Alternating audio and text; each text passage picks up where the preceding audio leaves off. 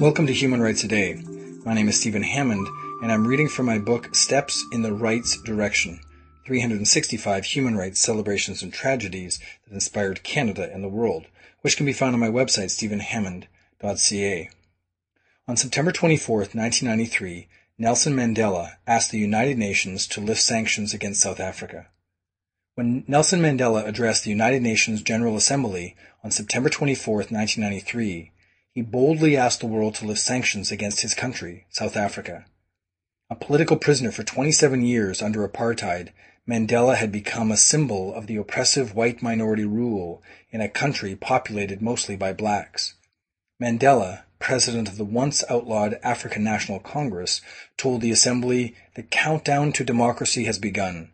On April 27, 1994, all the people of South Africa, without discrimination on grounds of gender, race, color, or belief, will join in the historic act of electing a government of their choice." Cities and countries around the world immediately lifted sanctions that had been in place for a generation or more. That was September 24, 1993. If you'd like to hear a human rights story each day, be sure to click on the subscribe button, and I'll tell you another story tomorrow. If you want a link on your website, send an email to stephen@stephenhammond.ca. For more information on human rights, go to my website, stephenhammond.ca.